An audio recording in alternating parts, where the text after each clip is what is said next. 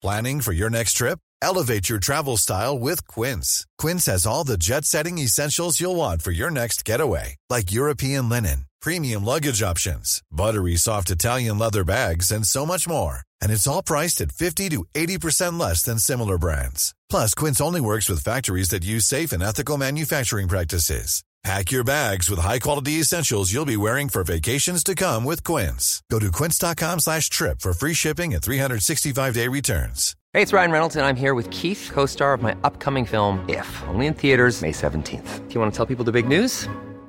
All right, I'll do it. Sign up now and you'll get unlimited for $15 a month and 6 months of Paramount Plus Essential Plan on us. MintMobile.com/switch. Upfront payment of $45 equivalent to $15 per month. Unlimited over 40 gigabytes per month. Face lower speeds. Videos at 480p. Active Mint customers by 531.24 get 6 months of Paramount Plus Essential Plan. Auto renews after 6 months. Offer ends May 31st, 2024. Separate Paramount Plus registration required. Terms and conditions apply if rated PG. This week's episode of Harry Potter and the Sacred Text is brought to you by BetterHelp. BetterHelp is a mental health platform that provides direct online counseling and therapy services via web or phone text communication. You don't even need to use flu powder in order to access a therapist through BetterHelp. I think we can all tell in Book 5 that if you keep your feelings bottled up, it can start to affect you negatively. Therapy is a safe space to get things off of your chest if you don't have access to Dumbledore's office. I know in my life, therapy has helped me identify patterns to help me interrupt ones that I don't feel like are healthy and find better ways to cope. If you're thinking about starting therapy, give BetterHelp a try. It's entirely online. It's designed to be convenient, flexible, and suited to your schedule. Get it off your chest with BetterHelp. Visit BetterHelp.com/sacred text today to get 10% off your first month. That's BetterHelp, HELP.com/sacred text. Hello, Vanessa and Casper. Hi, Vanessa and Casper. Hi, Vanessa and Casper. Hi, Ariana, Vanessa, and Casper. Hi, Vanessa, Ariana, and Casper. Hi, everyone. I'm Vanessa Zoltan. And I'm Stephanie Paulso. And this is an Owl Post edition of Harry Potter and the Sacred Text. So, Stephanie, we're going to start responding to voicemails soon, but I just want to say how lovely it is to see you. It's lovely to see you. I got used to seeing you every day for a couple of weeks on our Virginia Woolf pilgrimage. Yes. And in London. And now I sometimes have to go days without seeing you. Are we going to walk 10 miles after this? Yes, right? Excellent. Good. Our first voicemail today is from Angela Ronek.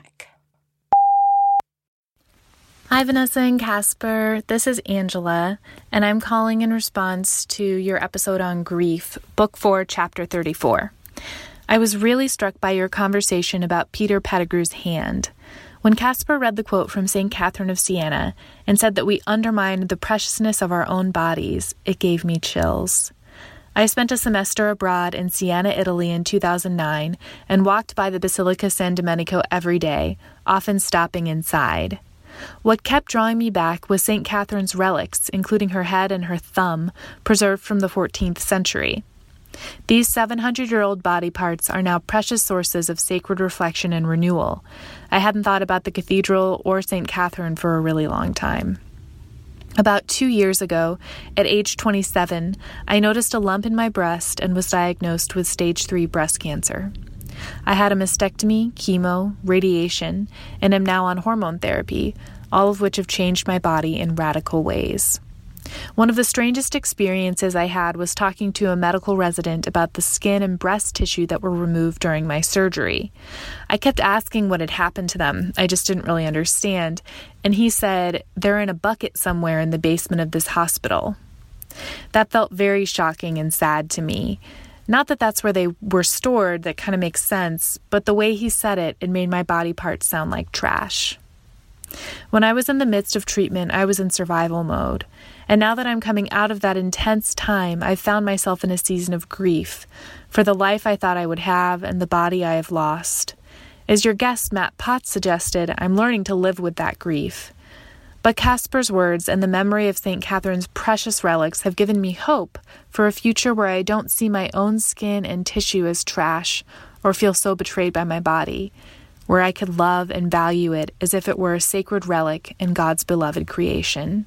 Thank you so much, and keep doing what you're doing. Angela, thank you for bringing up Catherine of Siena again.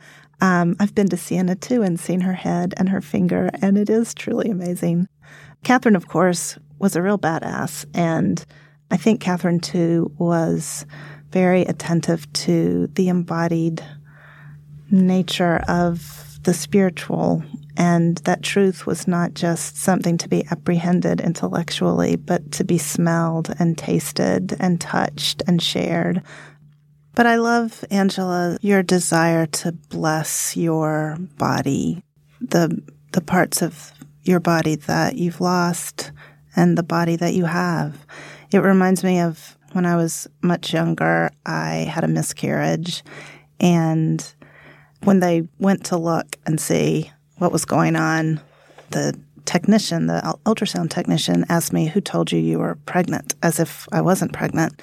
And the midwife came and rescued me and kind of talked me through the fact that I'd lost my baby. And I said, where is it? They didn't find much inside of me. And she said, well, when you have a miscarriage early, sometimes the baby just gets reabsorbed by your body, just all the parts, the cells and everything, they just reabsorb into you. And that was very comforting to me, to think about my baby kind of still in my blood, pumping through my body, that somehow it was lost, but not quite lost. Yeah. What a disturbing word, like, I lost the baby, right? It makes it seem like it's your fault. Yeah, like you misplaced it somewhere. Right. Yeah. I think, Angela, one of the things your story really shows us is how we need better language to talk about our bodies, and we need better language to talk about what happened to you, the kind of no one should have said to you, it's in a bucket in the basement of this hospital. We need better ways to talk about what happens when we lose parts of ourselves like that. When I did my clinical pastoral training at the hospital, we had a pediatric chaplain come and talk to us. And she often would get called when an adult was dying, but there were children present, like a parent dying. And she told us the most beautiful story about how with children, it's important to feel comfortable to make up rituals. And, she was like, the most successful I ever felt in that was this man was dying, and the children were little, like 3 and 5 or something. And so the only way she could think to let them have a meaningful goodbye with him was as he was dying, they sat there and they blessed every part of his body and kissed him up and down his body. So, and they said goodbye. They said, bye, daddy's toes, bye, daddy's knee, bye, daddy's tummy. And how meaningful of an experience it was for the children, but also for the man. Angela, after your voicemail, I'm really touched by the fact that it was such a body-centered ritual. Absolutely. I mean, if we think about the body, as Plato said, that our soul is trapped in the body like an oyster in a shell. If our body's just the shell and it doesn't really matter and what matters is our soul, then right, it's just down there in a bucket in the basement of the hospital. But if, as Angela understands, that's part of her and it's not her shell, it's part of herself, then we need ways of talking about the body that always blesses the body. Our next voicemail is from Michelle Solomon. Hi, Vanessa and Casper. This is Michelle in Savannah, Georgia.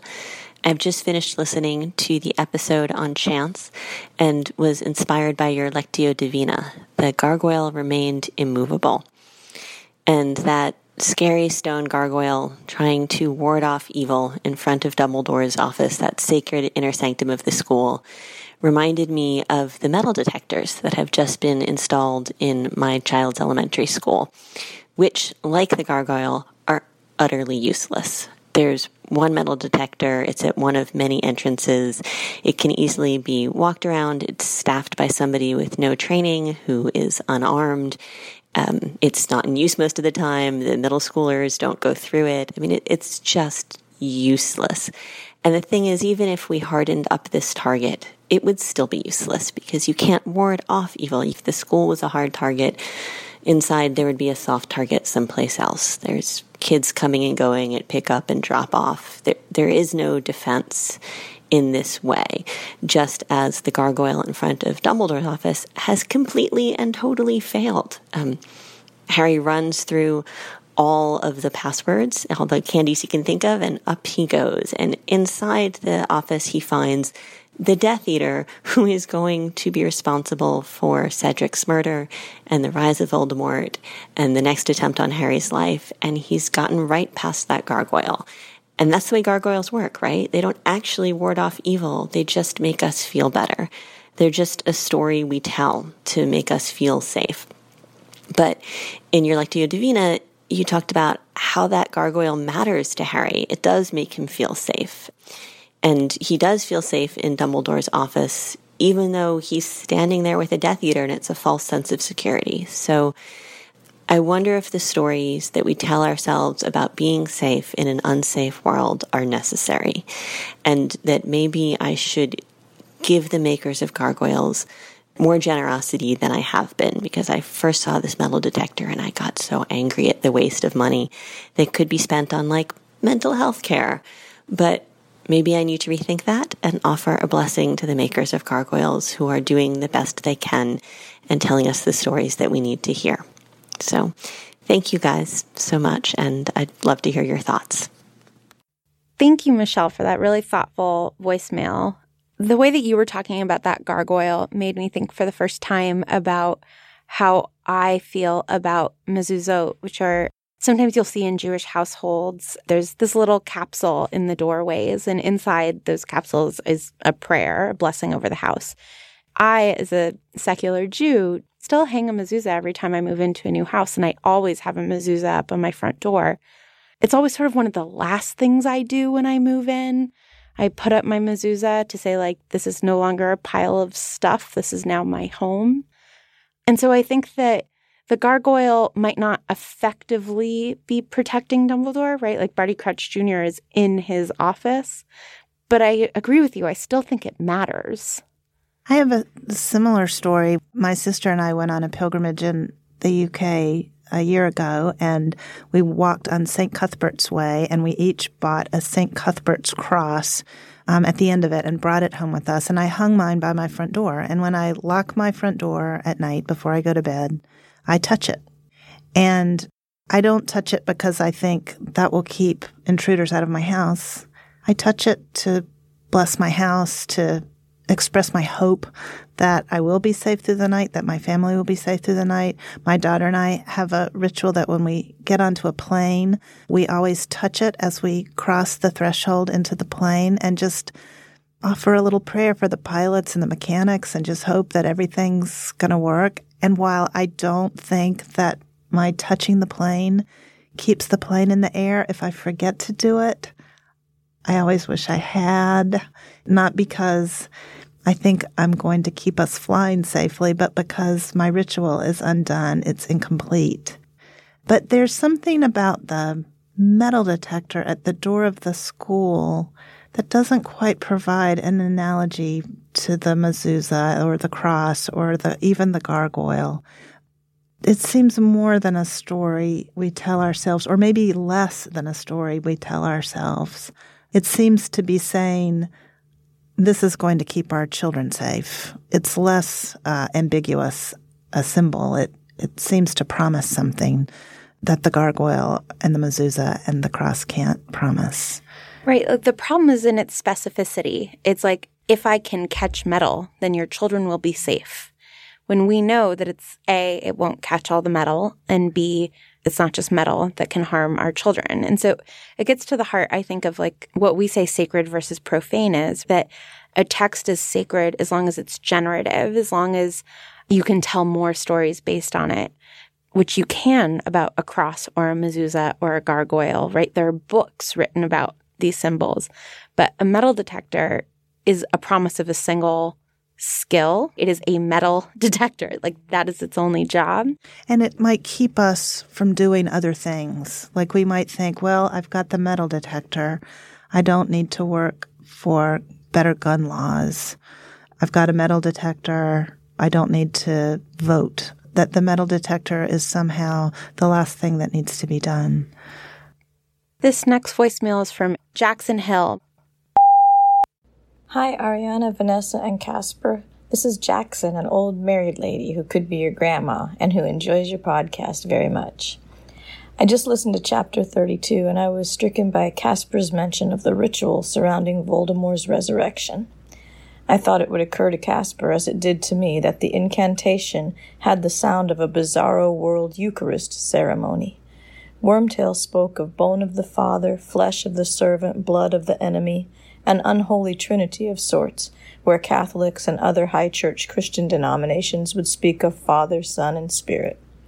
I feel that probably J.K. Rowling, with her Church of Scotland upbringing, was well aware she had created a sort of anti-communion in this scene. The blood of Christ administered in the Eucharist. Wine was anything but forcibly taken, according to the Christian teaching.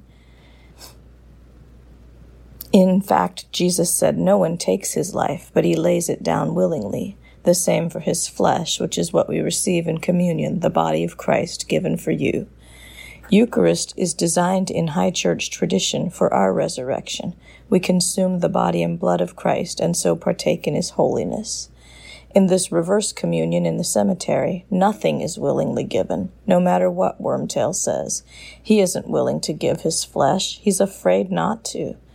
You know Tom Riddle's father was so mean he never would have given Tom his old bones, and of course Harry doesn't want to give his blood.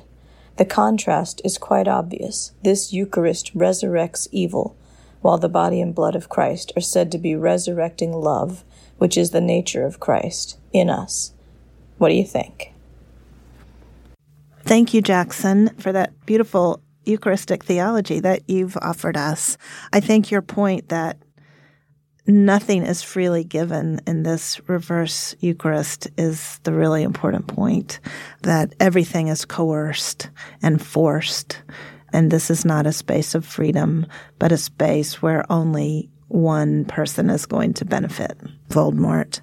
So I like your reading very much. I think it's powerful. And it certainly is a stark contrast from the other ways that we see sort of Eucharistic moments in Harry Potter, right? Through like the Weasleys breaking of bread and the fact that the children take all of their meals together, and Dumbledore at the beginning of the year sort of says this blessing over them, right? We have a lot of dinner church type situations in these books. We know what it means to like break bread in a sacred way in these books. We're shown what that means. Right.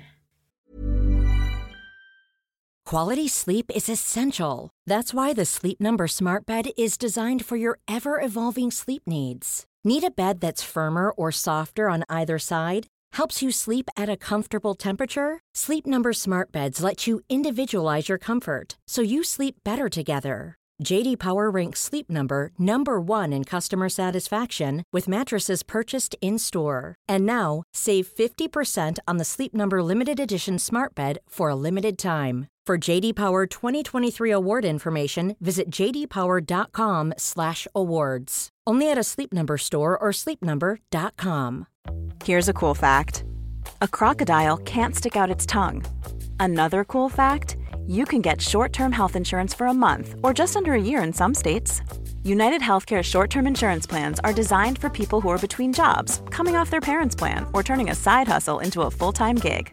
Underwritten by Golden Rule Insurance Company, they offer flexible, budget-friendly coverage with access to a nationwide network of doctors and hospitals. Get more cool facts about United Healthcare short-term plans at uh1.com. This week's episode of Harry Potter and the Sacred Text is brought to you by Redfin. Let's say for some reason you can't get back to Grimmauld Place, so you need to find a new home. If you're like me, you would go to Redfin.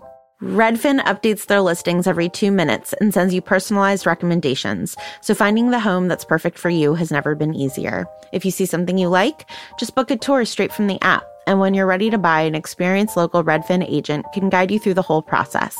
And if you're looking to sell, Redfin agents know how to get you the best price possible for your home. That's because they sell twice as many homes as other agents. With a listing fee as low as 1%, Redfin's fees are half of what others often charge, which means you'll have more money to put toward your next home. They even have a function where Trelawney will tell you whether or not she can see you in this house. Redfin. It's how Molly found the burrow. Download the Redfin app to get started.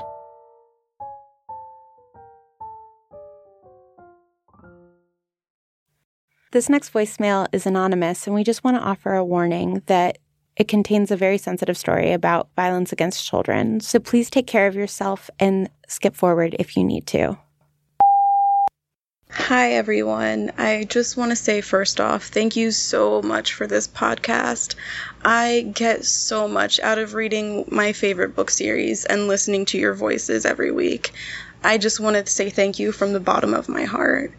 And I have a blessing this week, and I'll get to who it's for in a minute. But when I was 5 years old, I was abducted and sexually assaulted. And once I was out of immediate danger, once I was back home and safe, I could see how much pain my parents were going through because of this. And so, being the all-knowing 5-year-old that I was, I decided that I would never mention it again, so my parents didn't have to think about it either, and that way they wouldn't be in so much pain. And so that's what I did. I refused therapy. I never wanted to talk about it.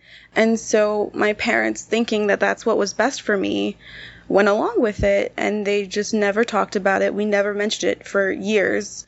I think in the past 2 decades, I've talked to my mom about it once. But this really caught up to me in my teens. And when I was in high school, I was going through horrible depression. I was just starting to develop symptoms of PTSD, and everyone in my life was concerned about me. And my parents were adamant that I was fine because that's what I was telling them, and that's what I thought I was supposed to tell them. And I don't know why, but they let me keep this face for years and years that I was okay when I wasn't. And this is a blessing for Molly Weasley, for those 4 words that she says to Harry. It wasn't your fault. And I know my parents said those words to me before, and I know that it's almost stupid to think that the pain that my parents were going through in that moment was my fault. But this is something that I think we easily forget that survivors of trauma need to hear. I just want to bless Molly Weasley for even now letting Harry know that it wasn't his fault and that it's okay to be sad and to feel broken after something like this, because it is. Thank you so much for sharing this story with us and for sharing that really significant and important blessing for Molly Weasley. I think we all have a lot to learn from that. Your story reminds us that we often ask, even unconsciously sometimes, we ask survivors of trauma to not only do the work they need to do to get through what's happened, but to do the emotional work of caring for those around them. And you obviously did that for your parents as a child, out of your great love for them and your desire for them not to feel pain. I wonder if Molly is saying that regularly to Ginny, because I think that your story also points to how long these traumas haunt us.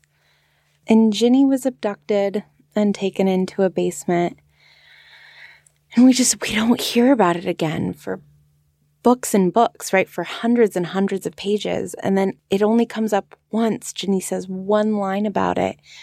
And so I guess this is also a blessing for Molly in that I hope that she is saying this to Ginny. And we've talked about this on the podcast before, that I think I have the instinct often to follow the lead of the person in pain and not necessarily create space for them to talk about what it is that's giving them pain, because I don't want to push them. I don't want to re-traumatize them by asking difficult questions. But I think you've really shown us something that we can always say to someone who's going through a hard time. I think a lot of people listening are going to be really grateful for your words today. So thank you so much. This next voicemail is from Margaret Cooney. Hi, Vanessa, Ariana, and Casper. I just finished listening to the episode about grief from Priori Incantatem, and I wanted to give a possible answer to a question that you posed. And that was in your discussion about the reincarnated spirits and what they were saying to Harry and what they could have been saying to Voldemort. And you pointed out that we don't know what they're saying to Voldemort. And you tossed around the ideas that maybe it was revenge, maybe they were rebuking and cursing Voldemort. And then Casper said, well, they must be saying something really intimate to him because they overpower him. And Voldemort loses in that moment. And right when Casper said that, I was really struck and just taken aback by this thought, which is that the only thing we know has ever been effective at overpowering or stopping Voldemort is love. So when Casper said, what is this intimate thing that they are saying to him that has the power to stop him? And my only thought was, well, they must be speaking love to him. And then I felt guilty for thinking that, thinking, certainly they don't owe him that, and maybe he doesn't even deserve that. And then I thought of how Vanessa always says that love is a radical act. So maybe this is a moment of radical love, where these people and their spirits are willing to do just the opposite of what Voldemort would choose to do. And they show love to him instead of revenge. Thanks so much, Margaret, for this voicemail. I was really struck by what you said about feeling guilty for imagining that Lily and James and the others were whispering love to Voldemort. I think that is something, perhaps especially right now, that we can all relate to. We want to uphold love as a force in the world, but confronted with danger and evil and all of the cruelty and meanness that we see in the world, are we capitulating? Is that some kind of giving in to say, well, love will be able to meet, this evil situation? I'm reminded of the founder of the Catholic Worker, Dorothy Day, who loved, I think it was Dostoevsky. She often quoted a line from one of his novels that love in practice is a harsh and dreadful thing. And that love is not a capitulation, but that to meet evil with love is actually something that is harsh and dreadful, takes a lot of courage. I think there's a time and a place. My favorite literary example of sort of love as a strategy against crime is at the beginning of Les Miserables. And Jean Valjean steals from a priest, and the priest says, not only did he not steal from me, Jean Valjean, you forgot the most precious things. I gave you all this as a gift, and let me give you more. I really believe you can draw a straight line from me reading that to ending up in divinity school. It blew my mind as a response to being robbed, right? To say, take more. But there are times in which I don't think love is an effective strategy. I don't think that there was a way for Jews to respond lovingly to SS officers, but maybe the way to respond lovingly was to the way that you treat your fellow prisoners.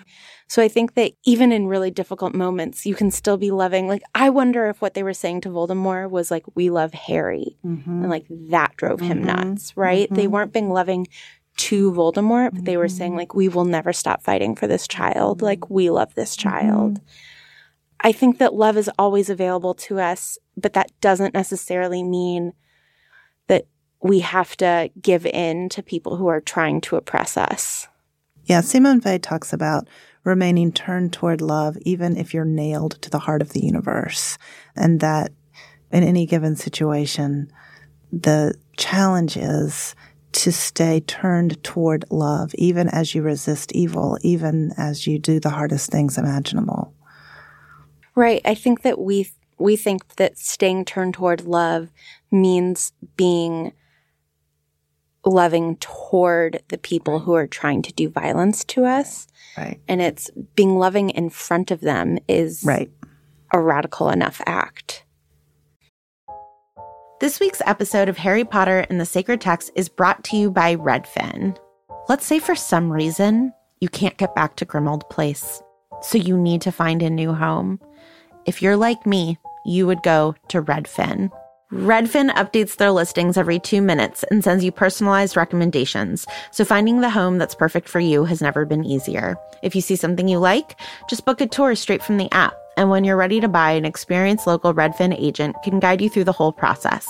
And if you're looking to sell, Redfin agents know how to get you the best price possible for your home. That's because they sell twice as many homes as other agents.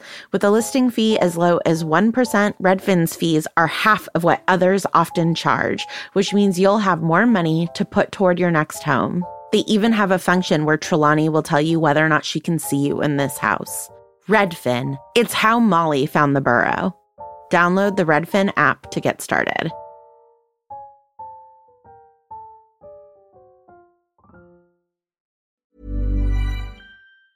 Hey, it's Danny Pellegrino from Everything Iconic. Ready to upgrade your style game without blowing your budget? Check out Quince. They've got all the good stuff, shirts and polos, activewear, and fine leather goods, all at 50 to 80% less than other high-end brands. And the best part?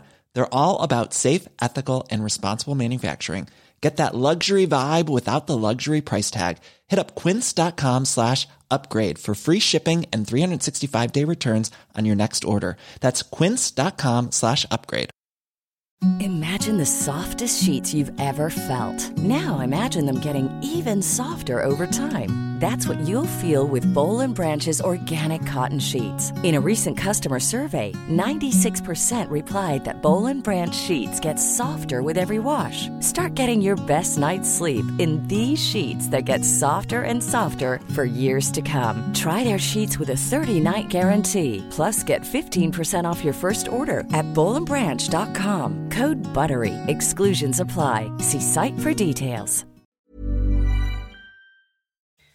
Our final voicemail is from Abigail Knighton. Hello, Vanessa and Casper. My name is Abigail. I am 12 years old, and I am calling in to offer 2 blessings. The first blessing I would like to offer is to all of you who helped create this podcast. Thank you so much for bringing it into the world. I really enjoy listening to your podcast, so thank you so much. The second blessing I would like to offer is to a character in the Harry Potter books who isn't even given a name. She comes in the 5th chapter of the first book, and I think J.K. Rowling put her in there to remind Harry that no matter how amazing the Wizarding World is, it still is imperfect. Here's the sentence that she comes in on. A plump woman outside an apothecary was shaking her head as they passed, saying, "Dragon liver, 16 sickles an ounce, they're mad." The reason I would like to bless this character is because she isn't given a name. They just refer to her as a plump woman, but she plays an important role, I think, in telling Harry that no matter how amazing and magical this world is, it's still imperfect. I would love to hear your thoughts on my idea. I really enjoy listening to your podcast, so thank you so much for creating it. Goodbye. Abigail, I think that is a fantastic blessing. And what a missed opportunity that I did not bless her in that chapter. Also, Abigail, you are a very close reader. How wonderful that you saw her in the midst of everything else going on. So instead of answering your question directly, what we thought was that we would do Lectio Divina with that exact sentence. So the sentence, just to remind everybody, Abigail, I'm not going to try to do it in your fabulous English accent, is a plump woman outside an apothecary was shaking her head as they passed, saying, "Dragon liver, 16 sickles an ounce. They're mad." So, Stephanie, would you like to do step 1 of Lectio Divina?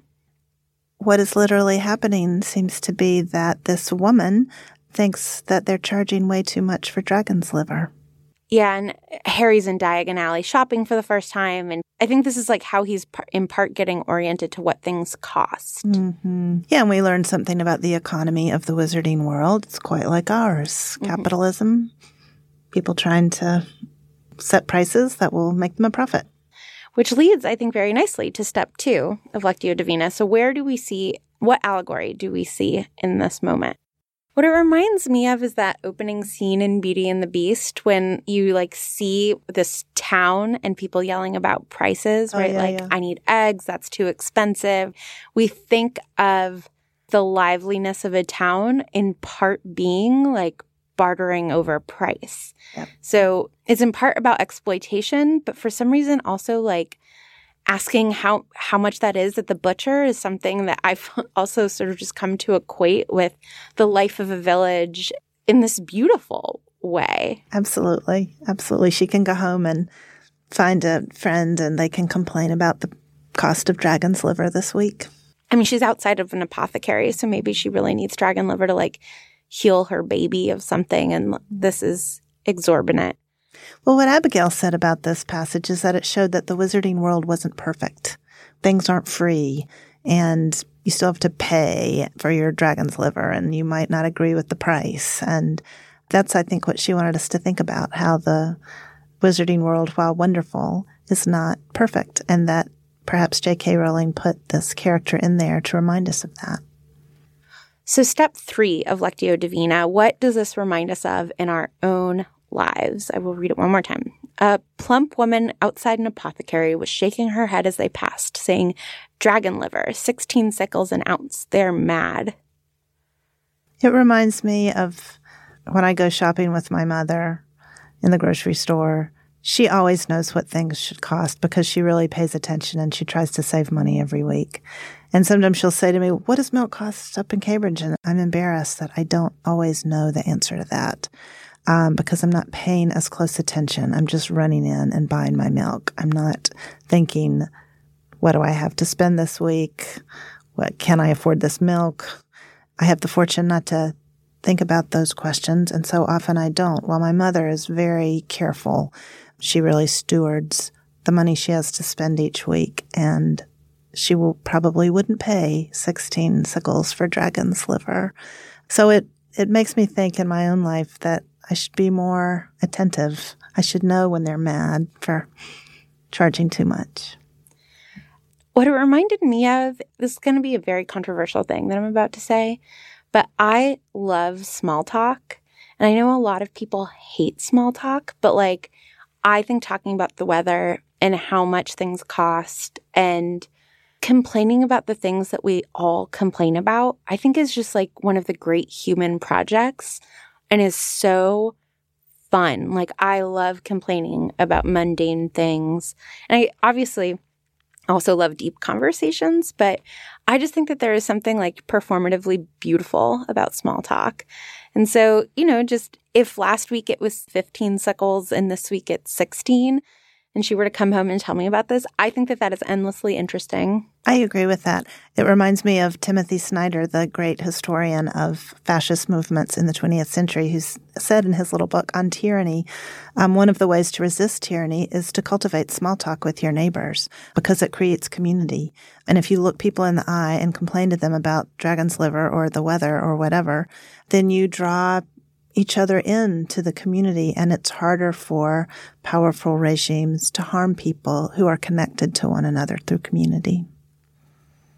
So step 4 of Lectio Divina, what action do we feel called to? And I will read it one more time.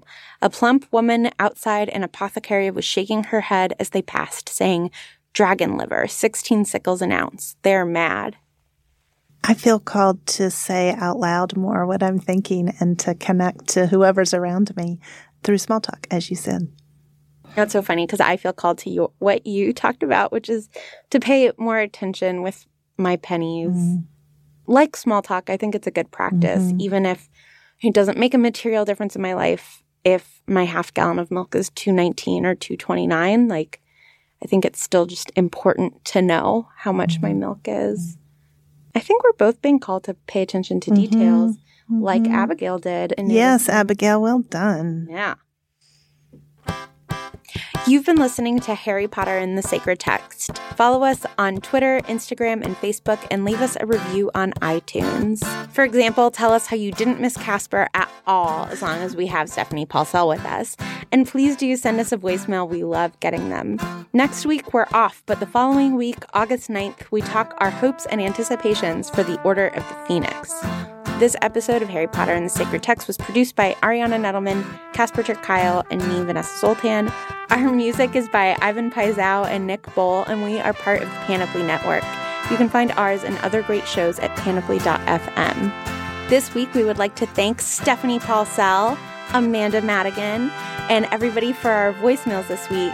Angela Ronick, Michelle Solomon, Jackson Hill, Margaret Cooney, and Abigail Knighton. We would like to thank, as always, Rebecca and Charlie Ledley, Julia Argy, and in a different capacity, Stephanie Falsell. Thanks, everybody, and we'll talk to you in a few weeks. Bye-bye. I got corrected on Lectio Divina on our pilgrimage. I was in a small group. Vanessa gave us the sentence, told us to do step 1, and Brooke and I immediately started, Just literally. You're not doing it right.